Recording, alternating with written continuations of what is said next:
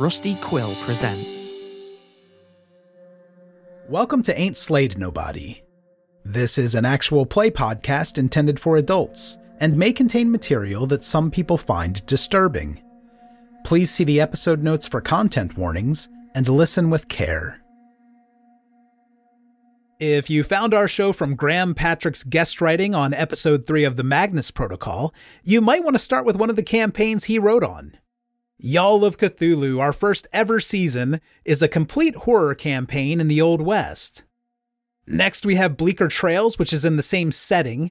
That has one complete season, and the final season is coming late in 2024. And if you're looking for something shorter and science fiction, we have a 6-episode Blade Runner series. Thank you so much for listening. We hope to see you around. Our Discord is slade.me/discord. Ryan Reynolds here from Mint Mobile. With the price of just about everything going up during inflation, we thought we'd bring our prices down. So to help us, we brought in a reverse auctioneer, which is apparently a thing. Mint Mobile Unlimited Premium Wireless. How to get 30, 30, bit to get 30, bit to get 20, 20, 20, bit to get 20, 20, bit to get 15, 15, 15, 15, just $15 a month? Sold! Give it a try at mintmobile.com/switch. $45 up front for 3 months plus taxes and fees. Promo rate for new customers for limited time. Unlimited more than 40 gigabytes per month. Slows full terms at mintmobile.com. Even on a budget, quality is non-negotiable. That's why Quince is the place to score high-end essentials at 50 to 80% less than similar brands. Get your hands on buttery soft cashmere sweaters from just $60, Italian leather jackets, and so much more. And the best part about Quince, they exclusively partner with factories committed to safe, ethical, and responsible manufacturing. Elevate your style without the elevated price tag with Quince. Go to quince.com/upgrade for free shipping and 365-day returns. Ain't Slayed Nobody proudly presents Lampposts in Bloom. The scenario was written by Scott Dorward for Unknown Armies, but it's easy enough to follow along if you don't know that game. This 2-part series presents our actual play with dialogue editing, but it is not fully produced with extensive music and sound effects. See the episode notes for content warnings. This is a nasty little scenario with children in peril. Enjoy. I've been away for a while. Did you miss me? I see the hint of a smile.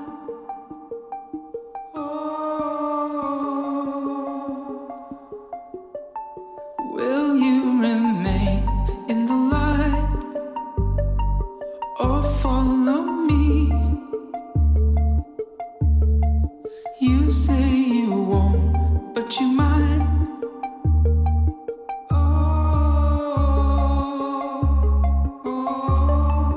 We'll have to see.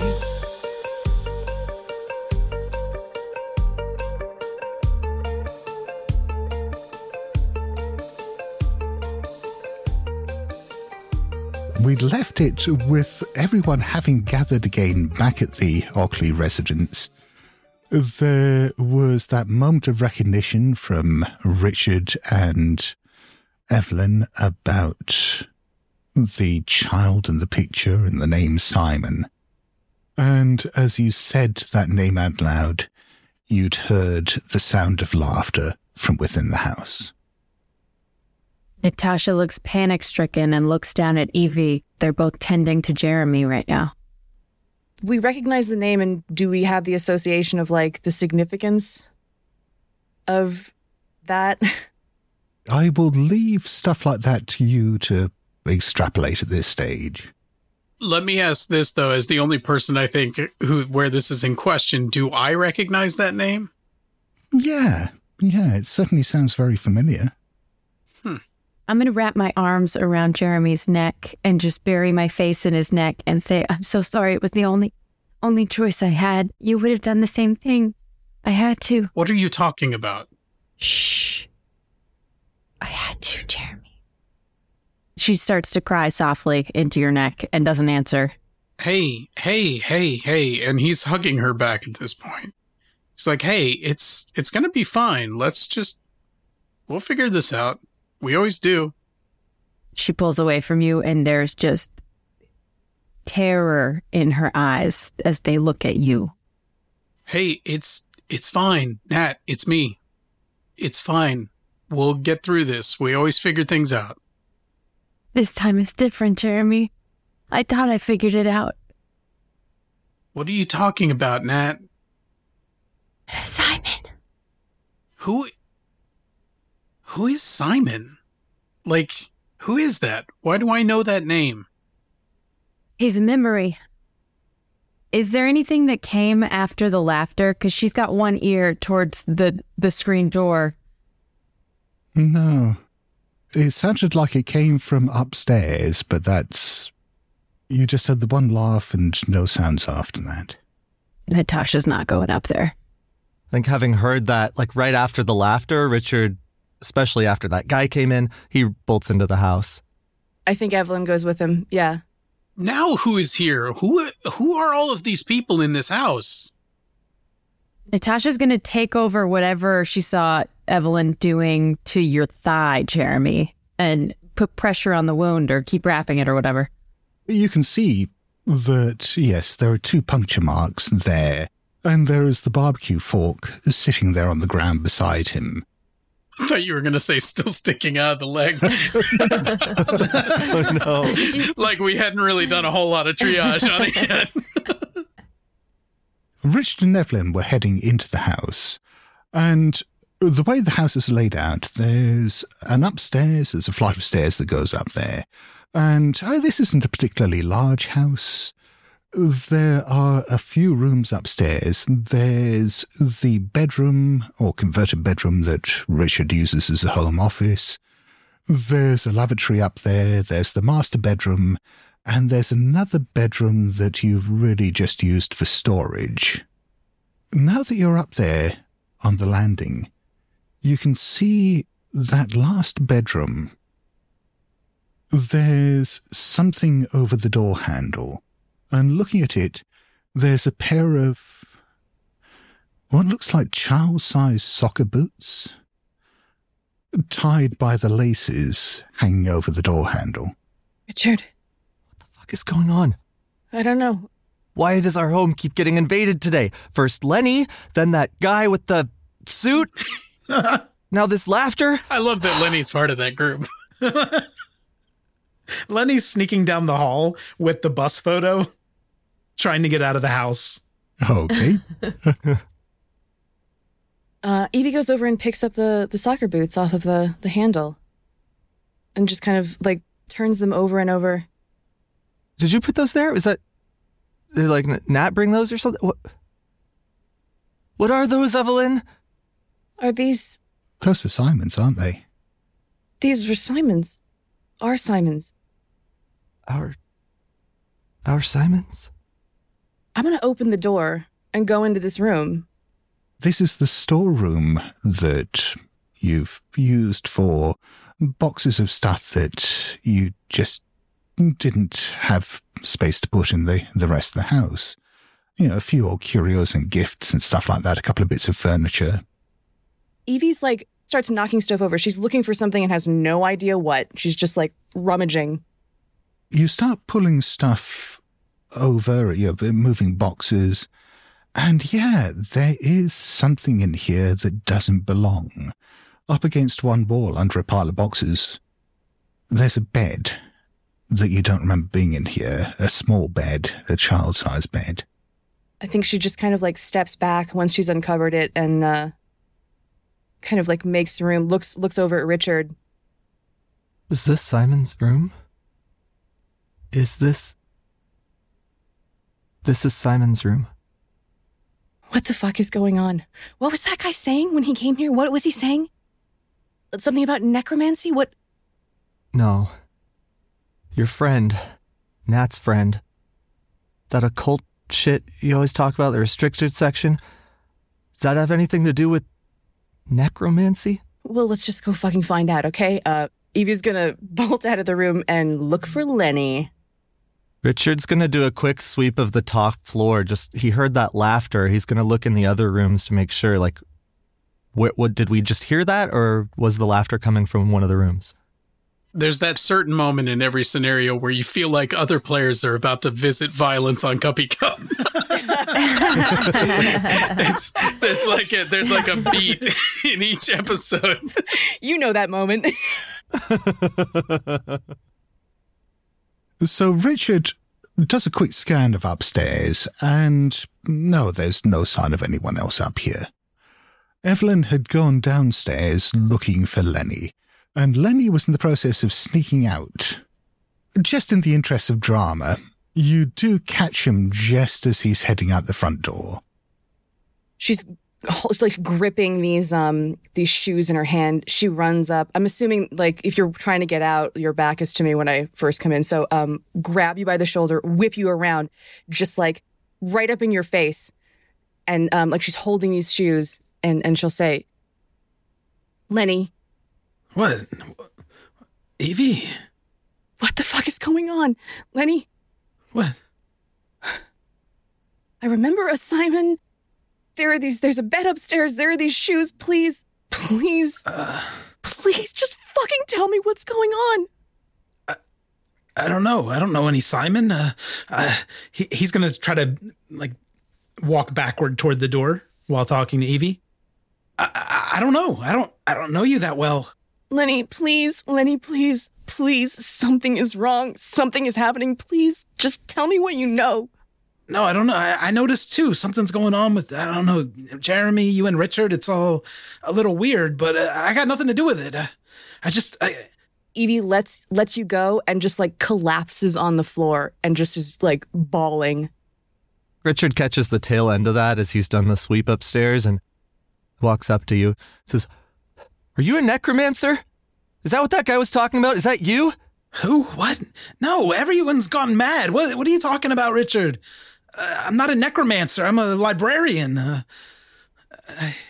By the way, I think it's fair to say that this conversation is loud enough that Natasha and Jeremy can hear it out on the patio while Natasha's finishing binding up Jeremy's leg. I come inside and I'm just listening in the hallway and watching them. Jeremy just walks straight in, and he's got a pronounced limp at this point, but... All right, everyone needs to stop what they're doing and tell me what the hell is going on right now. We're just here for a simple barbecue. We've got some great steaks outside. I just want to have a barbecue with my friends. Yeah, me too. I don't know what's going on. Lenny, shut up. Honey, you're not supposed to be here. What are you talking about, Nat? I was invited here by your family. That's not what I mean. That's not what I mean, sweetheart.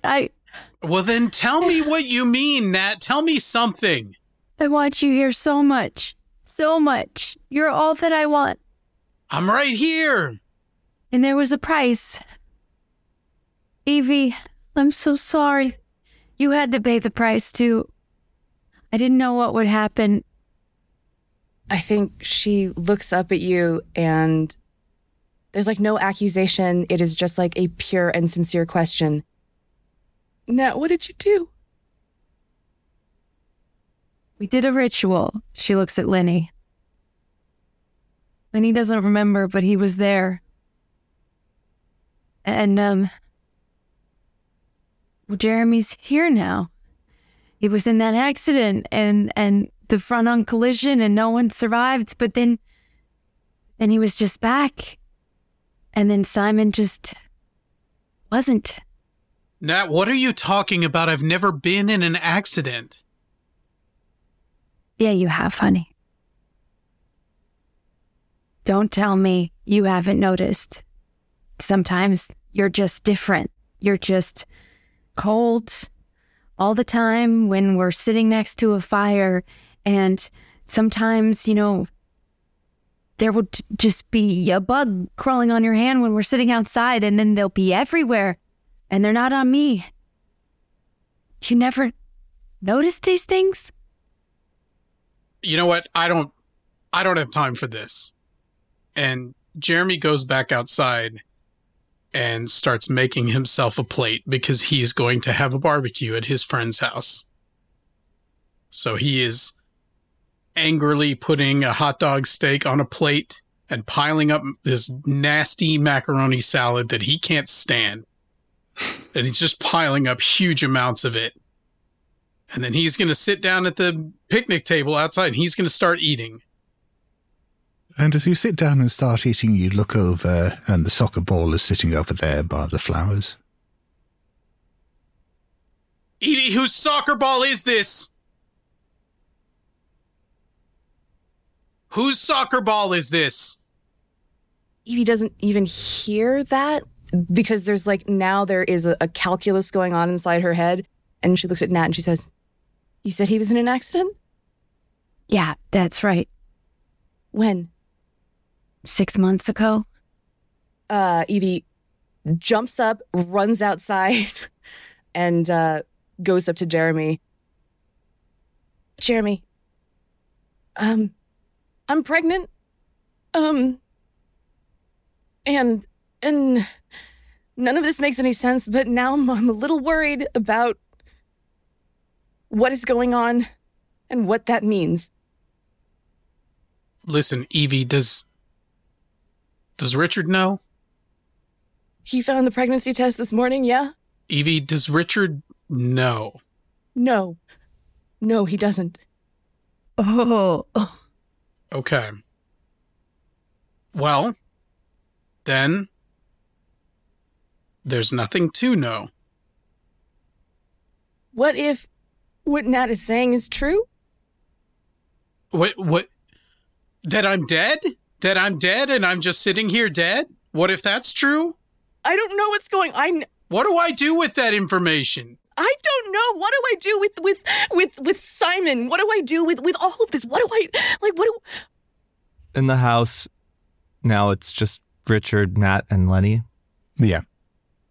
Nat runs over to Richard and gives him a hug. He hugs you back and, kind of doesn't let go. What did you do? Did what I had to. Don't speak in riddles. Tell me what you did. And Lenny sees as she puts a fist in Richard's jacket pocket. Yeah. And then the fist comes out with nothing inside it. Good girl. I need to know what you did. Can you undo it? I made you think that that he once knew someone named Simon. It's just a prank, right, Lenny? Yeah, it's Nat? You know it's all bullshit. You're a journalist, Richard. This isn't real. This is... No, I know this is all bullshit. No, it's mentalism. It's a trick. It's fine. We can... Shut up, Lenny! Nat, we are family. And I know, I feel it, that Simon was real. And I need you to tell me, please, what did you do? And can you undo it? I need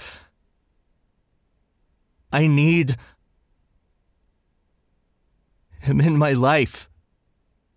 I wish I could undo it, Richard. I wish I could, but it doesn't work like that. There's no instruction manual. There's no, technical notes. And so all we can do is just keep moving forward.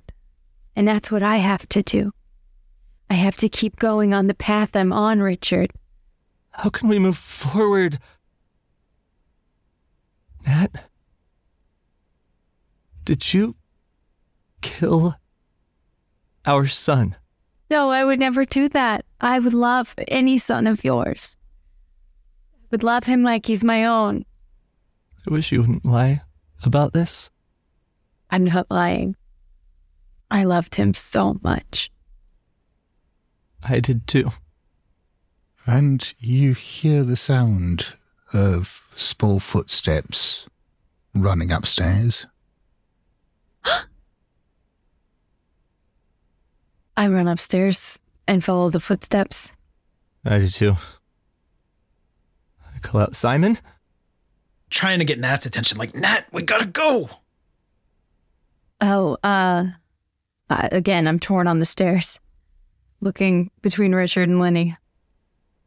Well, it's your call. It sounded like Richard was heading up. Yeah. Calling out Simon.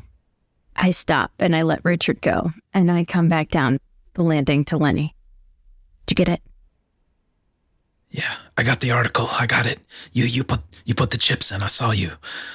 That's everything we need. They'll forget. This will undo at least what they know. It's the only thing we can do, I think.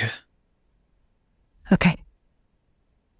Richard looks into Simon's bedroom because that's what it is. And it's different than the last time you looked at it. None of the boxes are there, but the bed is there and it's made up. But there's other things in here as well. There's a few bits of furniture, there's a wardrobe and a chest of drawers. There's a laundry hamper that's got a few bits of children's clothing in it, including what looks like a soccer strip that you can see has got some blood on it. The window ledge has got a few toys lined up. There are a few posters up on the wall. There are a few Star Wars posters up there. And there's a couple of Liverpool FC posters, and that's the team that your dad supported back in England. It's in your mind that, yeah, your dad... That's right, he got Simon interested in soccer. He got him supporting Liverpool. You'd watch every game with him, wouldn't you? But the thing that catches your eye most of all is that the bed is made up now. And you can see that there is a depression on the bed, as if there's a weight on there, but you can't see what's causing it. And it's maybe the right kind of outline for a child lying on the bed. Except it's not quite right. One of the legs is just wrong, in the wrong place, and the wrong shape. And there's something terribly wrong with the shape of the head that's pressing down on the pillow. Richard walks up to the bed and kneels down beside it. Simon? You're just looking at this empty space. He's going to reach out and touch. First, like trying to touch as if there's a person there, like not touching the sheets, but above it. And if he doesn't reach anything solid, he'll continue and kind of touch the depression of the mattress. There's nothing solid there, but the sheets where you touch are warm. Simon. And your fingers feel a bit sticky. And there's blood on them. Simon, are you hurt? Papa's here. The rest of you can hear that from downstairs. Jeremy's going upstairs. I think Lenny and Nat went outside and are getting in their car. This is our only chance, yeah. If Evie heard the front door open, I think that she would go out after. Absolutely, and you can see them heading over towards Len's car. She'll call out after, Nat, where are you going? I ignore her and just keep walking. Lenny's trying to jump in the driver's seat and take off. I think that Evan will get in front of the car. I get out of the car. Evie, move.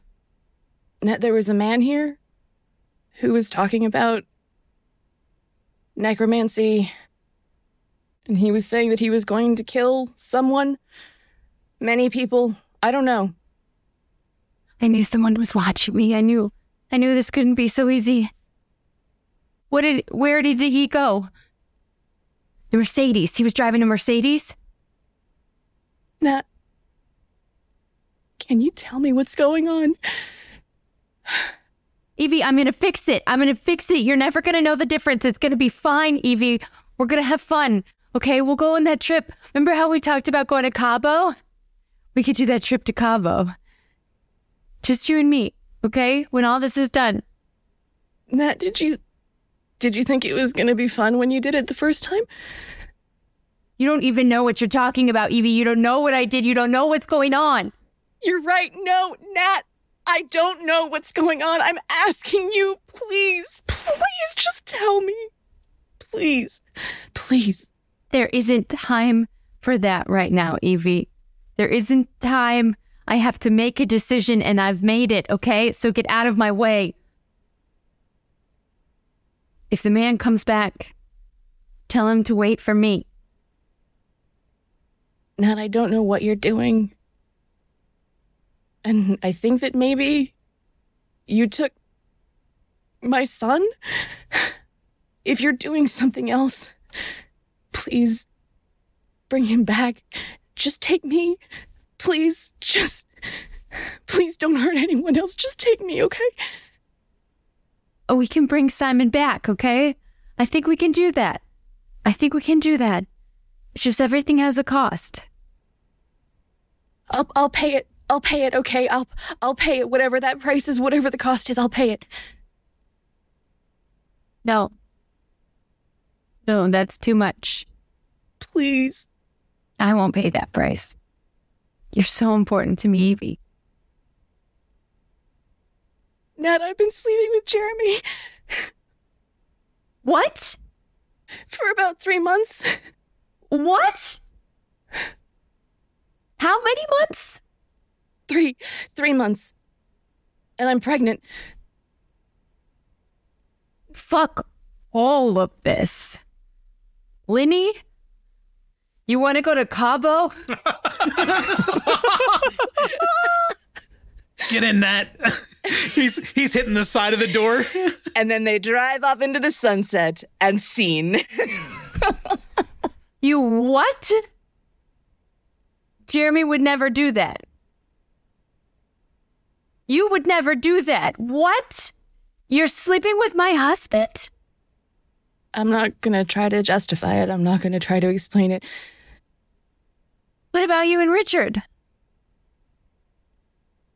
We've been trying for so long, and it's been straining our marriage, and I love him. I do. I love him, but there's... What are we even talking about? What are we even talking about? What am I even doing? What? Natasha's going to walk back in the house. She's going to walk to the back patio, and she's going to get the barbecue fork. Oh, God. Okay. When Nat started walking away, Lenny starts laying on the horn. Lenny, new plan. She yells without looking back as she walks into the house. Fuck. He's trying to decide whether to stay or to just take off and go to Cabo by himself. He's going to sit in the car for now.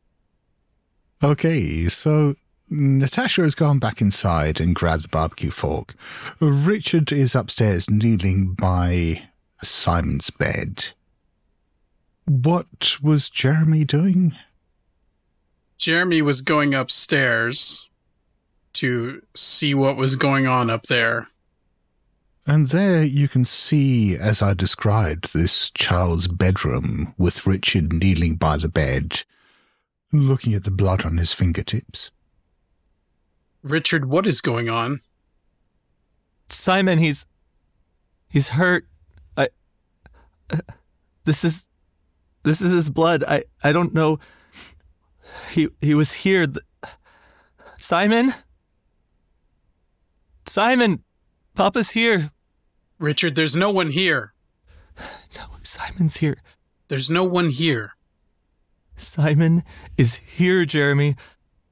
As you're saying this, there is a slow change to the quality of the air or the space above the bed where that depression is a bit like you saw in the photograph before, that it just seems to be getting a bit darker.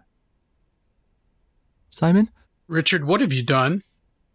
Simon, it's okay. I think that probably prompts a rank 3 unnatural check for both of you.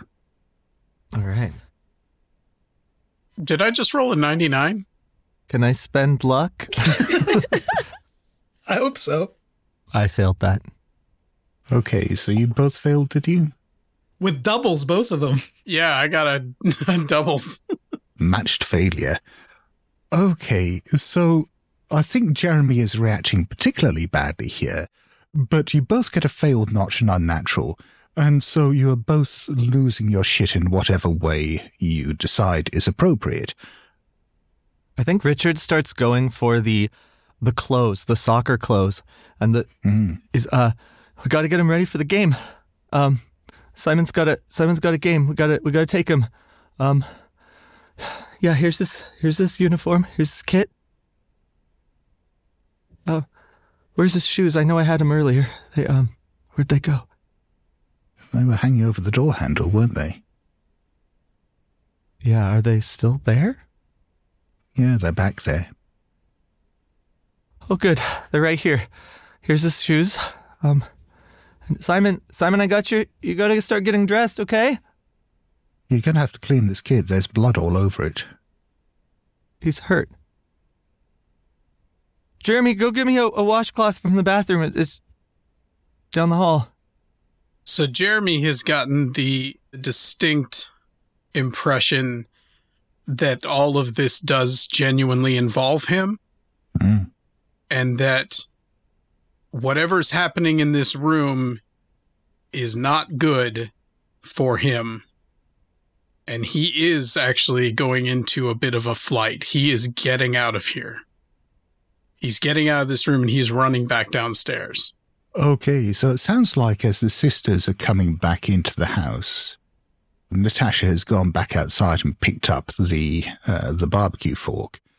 Jeremy is running down the stairs. He looks white as a sheet. Nat, we're getting out of here. We're going home. Nat comes back inside, walks straight up to him, tears pouring down her face, and she lifts up the barbecue fork, aiming for the left side of his chest, and tries her hardest to slam. Give me a struggle roll for Natasha. I've got self-defense. Oh yeah, that'll do. Wait, does this count as self-defense? I was going to say, this is self-offense. Stop making me stab you. What have you got that as a percentage? Because here you're rolling against the skill because this is combat. Yeah, well, I got a 58%, but I needed 30. Jeremy sees this at the last moment. He sees his wife suddenly bring up this barbecue fork and try to stab him, and manages to step back just in time. The barbecue fork still catches your clothing and rips it. There's a little bit of blood, but it doesn't stab into you.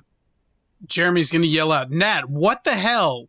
You're not Jeremy, you're something else. I want to see if I can sort of counter to sort of restrain her. Because I have control and restraint as a skill. By all means, yeah, if you want to do that and see whether you can disarm her or put her in a wrist lock. Okay, I rolled a 26. My skill is 45. All I'm doing is disarming her. I'm not trying to hurt her or anything. Okay, so yeah, you can just grab the barbecue fork out of her hand. Nat, what the hell is wrong with you? What is going on? She's just repeating, you're not supposed to be here. You're not supposed to be here.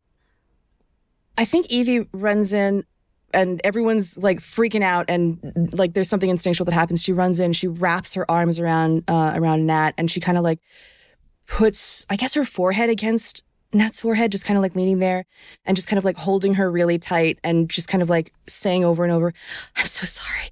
I'm so sorry, Nat. We'll get through this. It's okay. It's okay. And I think that can I try to comfort her? You absolutely can. Becca, if you're happy with this as a player... Oh, yeah, I lean into Evie. I accept this.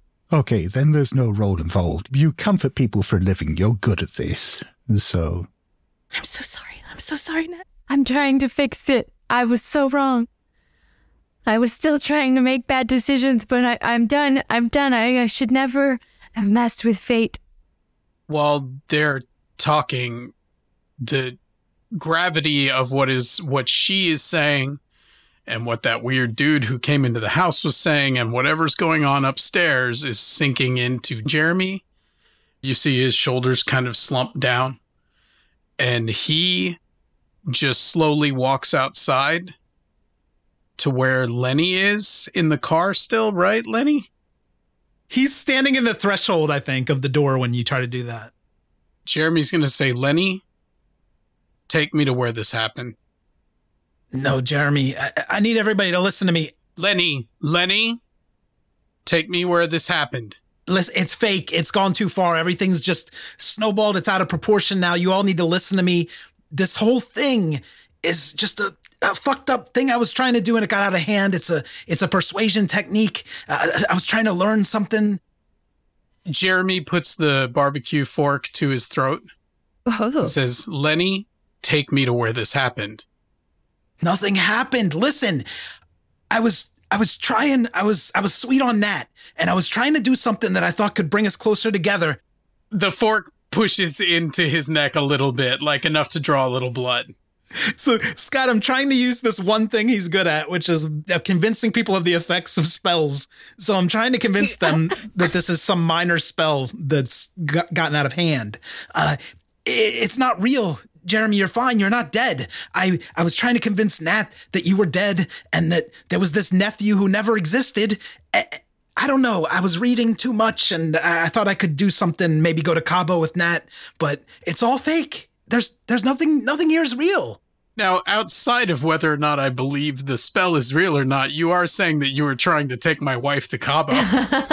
And I have a fork to your throat. This is a heartfelt moment that we're having. No, I'm being honest with you. I'm going to take him down to the ground. Okay. Okay. Is Lenny trying to resist this, or is Richard just pinning him to the ground? I don't want to get stabbed through the throat, but I think I'm still trying to play with my, the soft skills. Okay. So he pins you down to the ground while you're still spouting bullshit. Mm-hmm.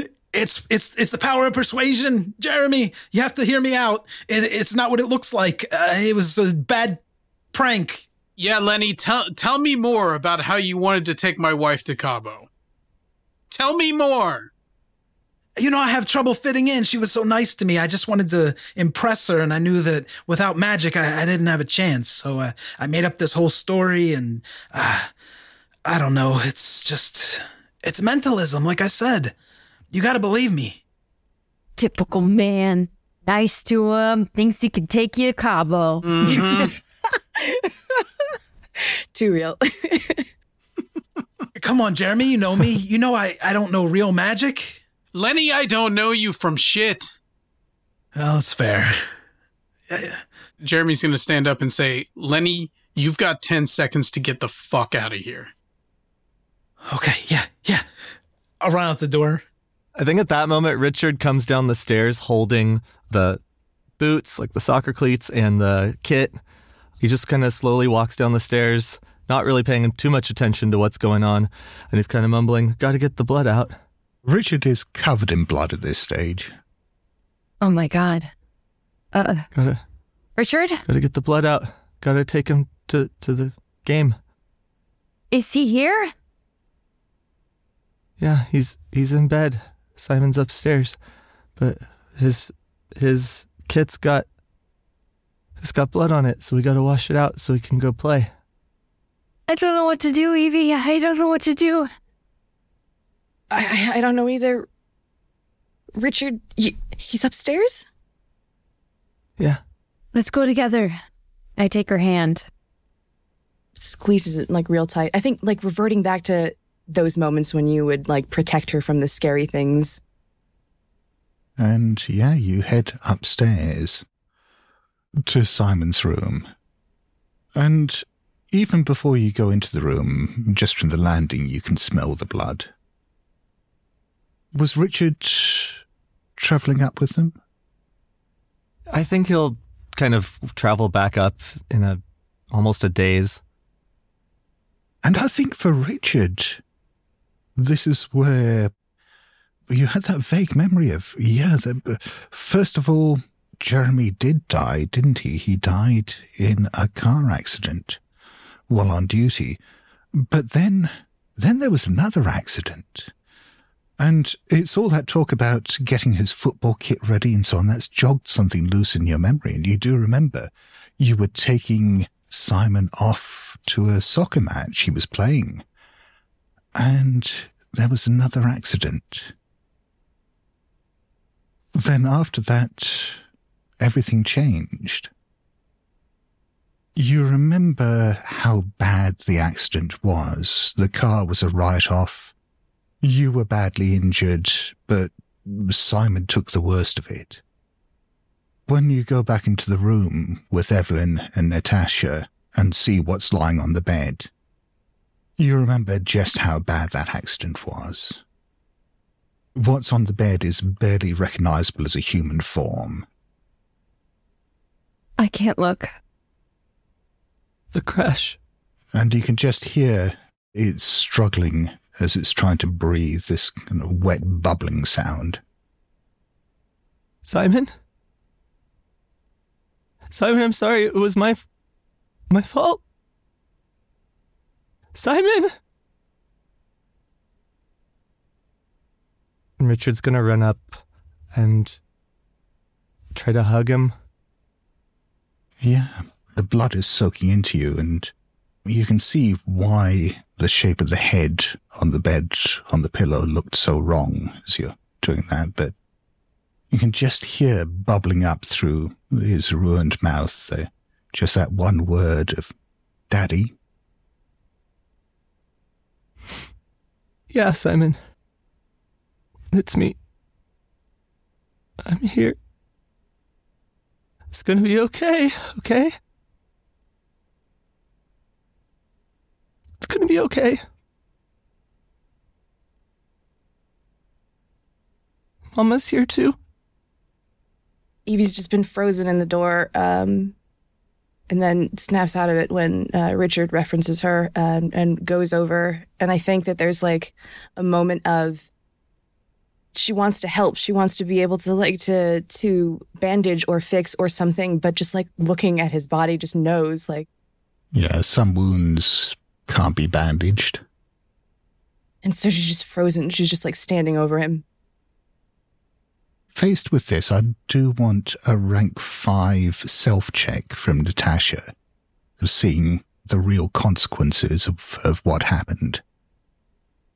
69 under 70. You are holding it together. You've got one hardened notch in self there, and you are holding it together. Do I remember the second accident now? You weren't there for that, but that bit doesn't necessarily make as much sense to you.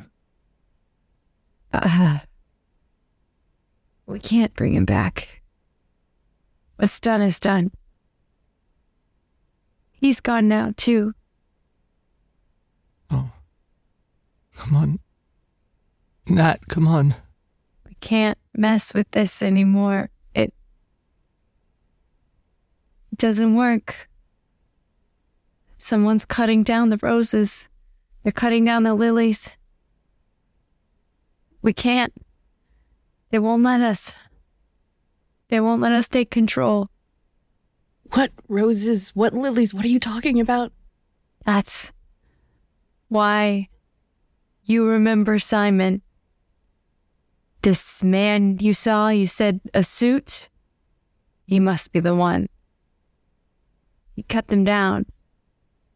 And that's why Simon came back, and you remember, and that's why Jeremy can't stay. I don't think he can stay. I don't know if I want him to. You both betrayed me.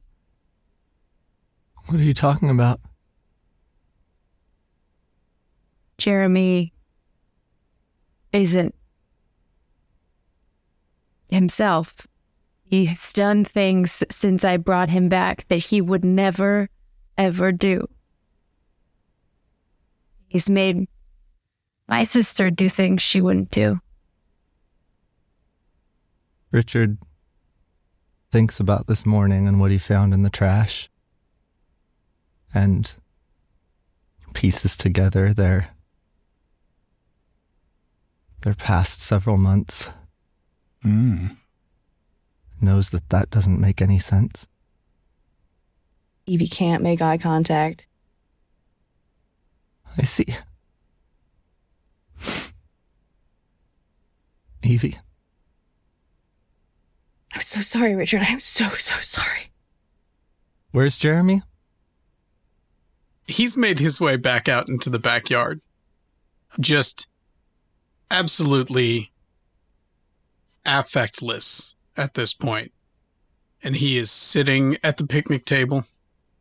And he is just eating macaroni salad straight out of the bowl. It's warm now. It's gross. But he's just sort of staring into the middle distance. Well, Richard's rage trigger is betrayal. So I think he's going to stand up, not looking at Evelyn at all, and start walking downstairs to find Jeremy. So you do find him out on the patio, comfort eating. He's just going to walk up with a very quick pace and just try to punch him in the face.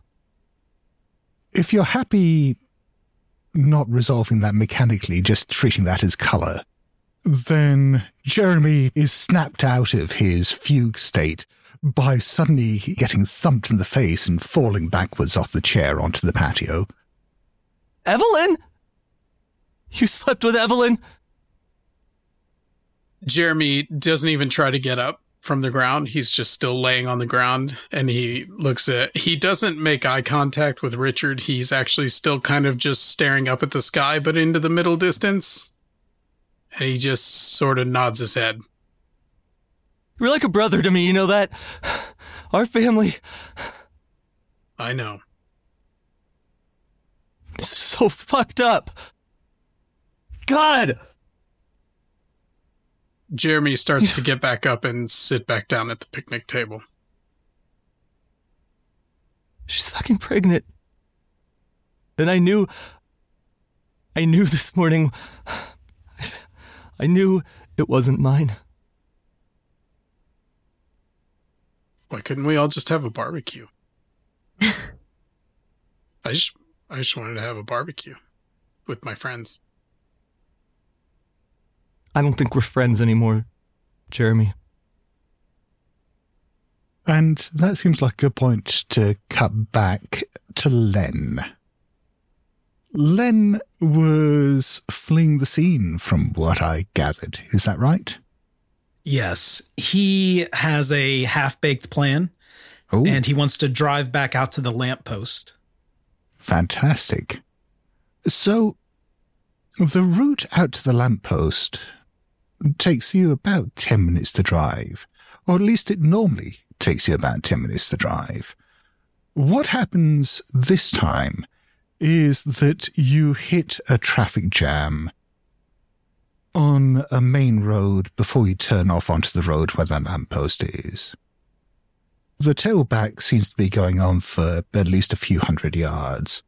Up in the distance, it's beginning to get dark at this stage. Up in the distance, you can see the flashing lights of maybe ambulances and fire engines. The traffic eventually does start moving, and it snakes around. What you can see is a pretty awful car accident. This isn't the lamppost that you visited with Natasha, but as you're driving past, you can see that there is something very odd about this lamppost. There is a car, for a start, wrapped around it. It looks like the kind of accident that no one is walking away from. Mm. But the lamppost, as you move past it, those buds that you saw on the other lamppost, this one maybe had the same, except this time they look like they're in full bloom. The whole thing is covered with these, what look like twisted lilies growing up out of it, made of metal and concrete. Okay, I stopped there for a second, and then can I run to our lamppost?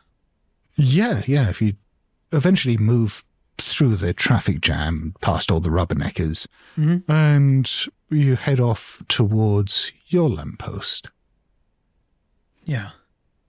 As you're moving in that direction, there's a bit of traffic going past, but that bit of road is fairly clear.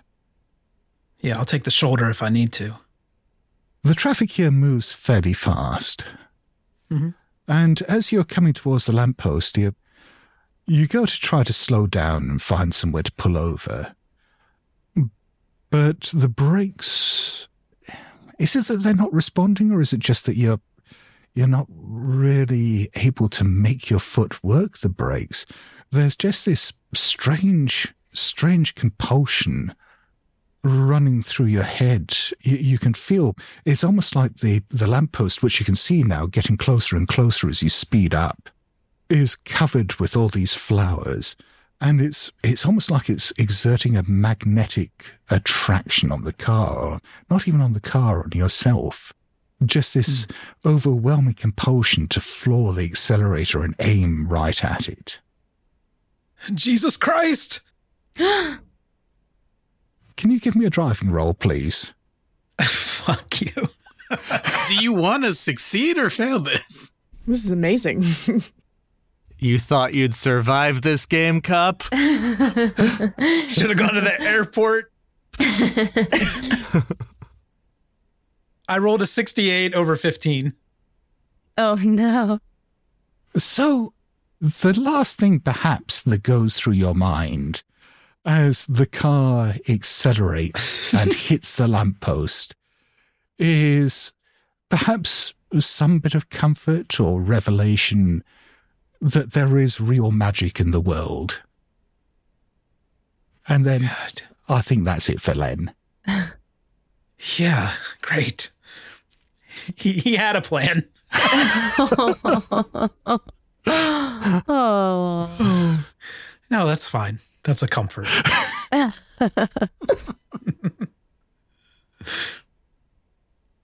With that, let's cut back to the sisters who were upstairs with Simon.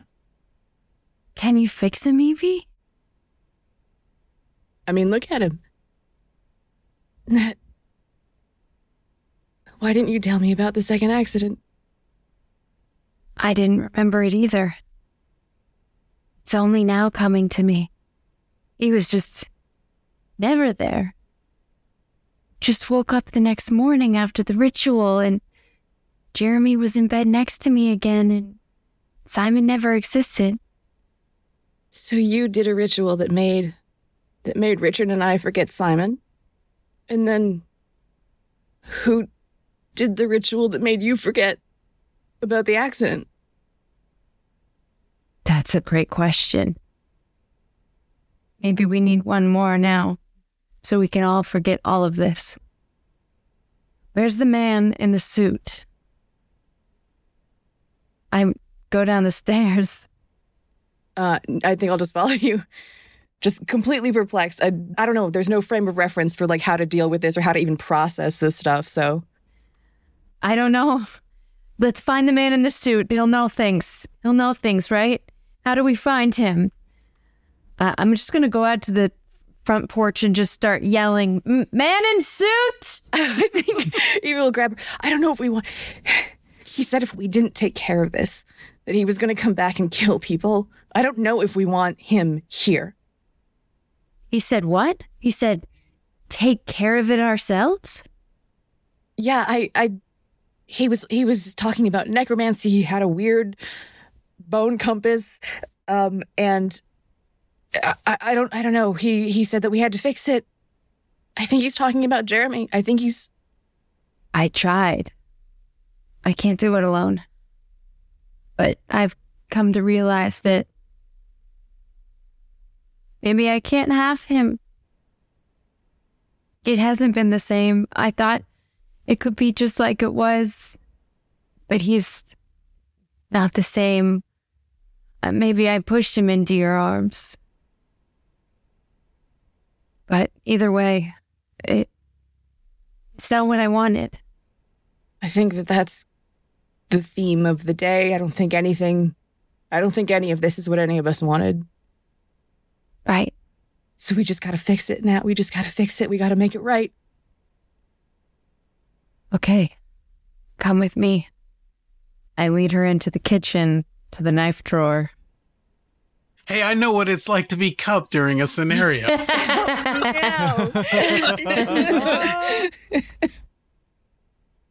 I'll leave this up to Chuck primarily. Whether we want to resolve this mechanically or narratively. You're also, at this point, I think, presupposing that Jeremy would be fighting back. Because I don't think that he would be. In which case, let's frame it like this.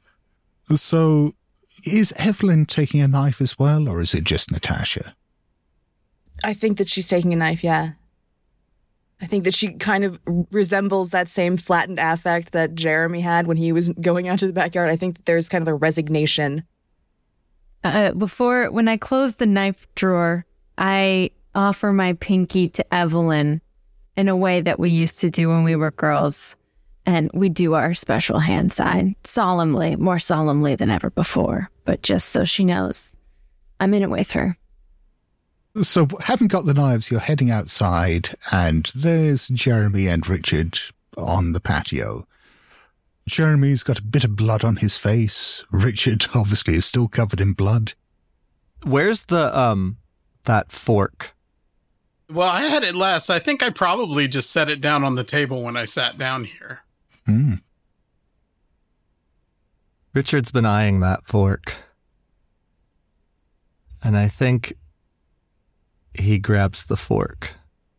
So, it sounds like there is going to be something of an orgy of violence here as the three of you turn on Jeremy.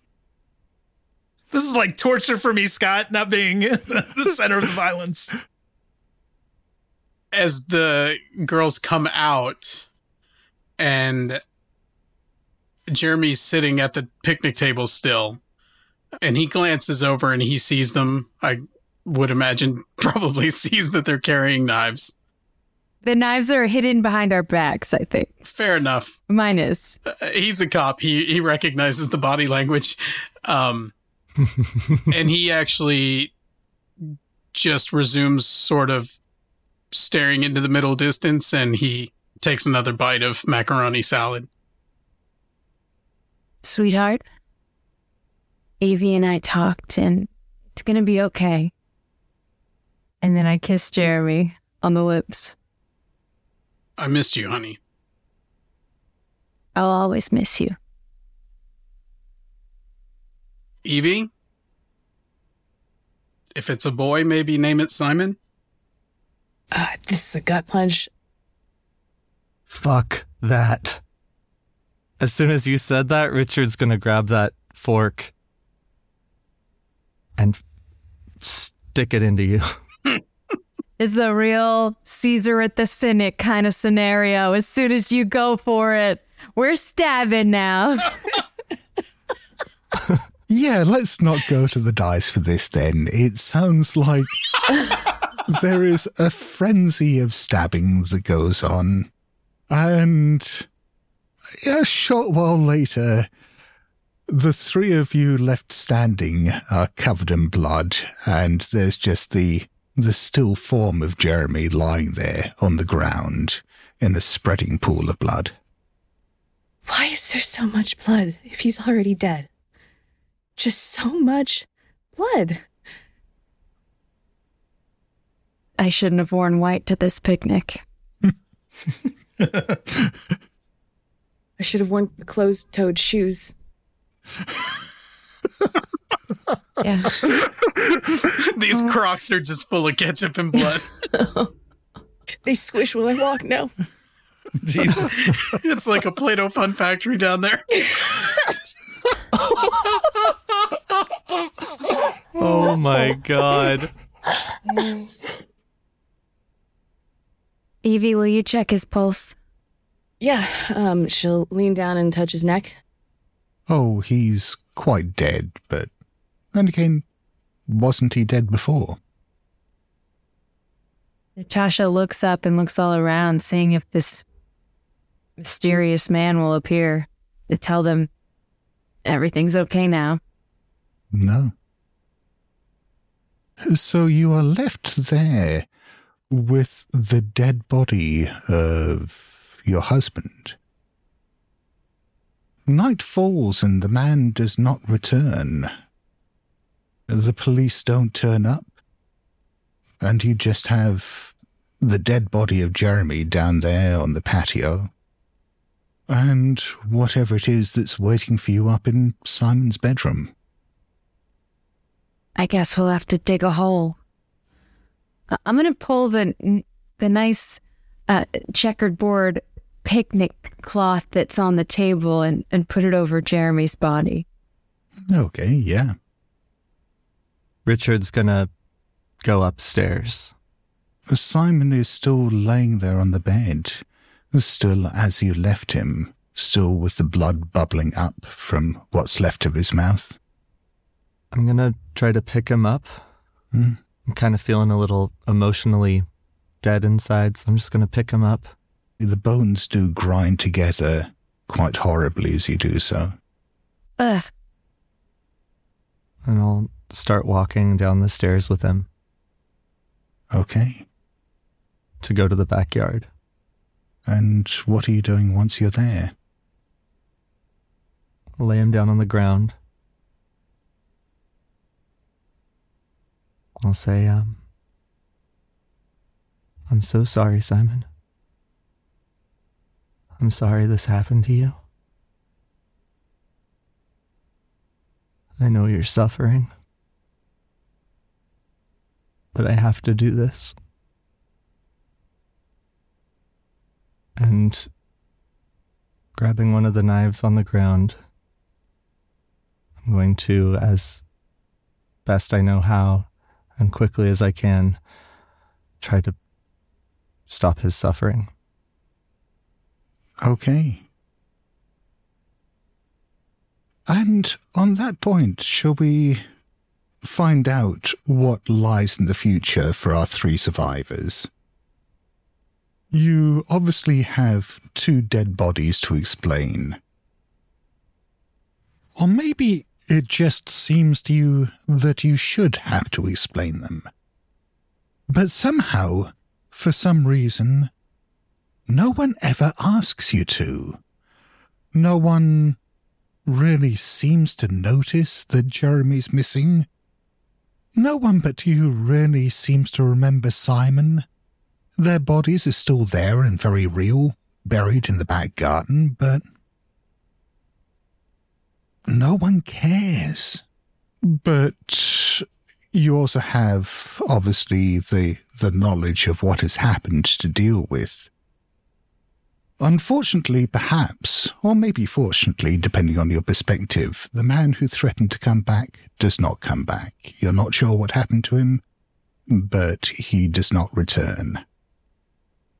What do the rest of you do at this stage? How does this shape your lives from this point onwards? Natasha needs to know. She will not rest until she finds the man. She gets Richard and Evelyn to give complete descriptions. She gets the contact at the police station to draw a rough sketch of what he might look like. And she travels the world, funding her travels with articles, but just searching for the man with the bone compass until her dying day. And how about Richard and Evelyn? I think Richard is forever changed from this. I think he is going to go off on his own. And his writing career takes a different turn. Instead of writing about heroics in the Toronto region, he starts looking for signs of ghosts and people coming back from the dead, wanting to just understand the truth of how that happened. Does it happen to others? Seeking it out. Yeah, certainly for both Natasha and Richard, this probably does end up taking you down some fairly strange paths, realizing that there is a much weirder world out there than you ever realized before, full of very strange and broken people trying to change the world in sometimes quite horrifying ways. And how about Evelyn? Evelyn is now on her own. Richard has gone off. She is carrying a child and she's not sure whose it is. I think that she is also forever changed. I think she kind of, like, the light goes out in her. And for a while, she's even just, like, struggling to function, you know, as a human. So she probably, like, stops going into work and loses her job. I think eventually she has the baby. And then her entire life becomes about this child. And she both protects it with her life and is also just terrified of it and accepts that she is its mother, but also just can never truly accept the kid. And maybe if you really try, you can convince yourself that it looks like Richard. And shall we leave things there?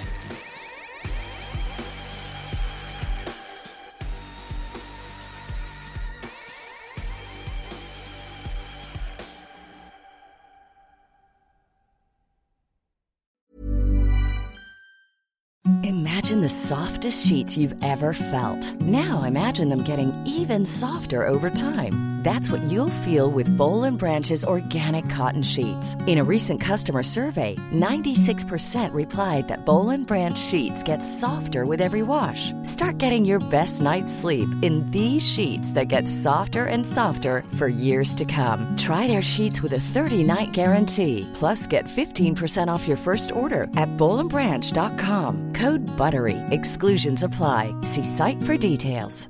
Hey, it's Paige DeSorbo from Giggly Squad. High quality fashion without the price tag. Say hello to Quince. I'm snagging high-end essentials like cozy cashmere sweaters, sleek leather jackets, fine jewelry, and so much more. With Quince being 50 to 80% less than similar brands. And they partner with factories that prioritize safe, ethical, and responsible manufacturing. I love that. Luxury quality within reach. Go to quince.com/style to get free shipping and 365-day returns on your next order. Quince.com/style.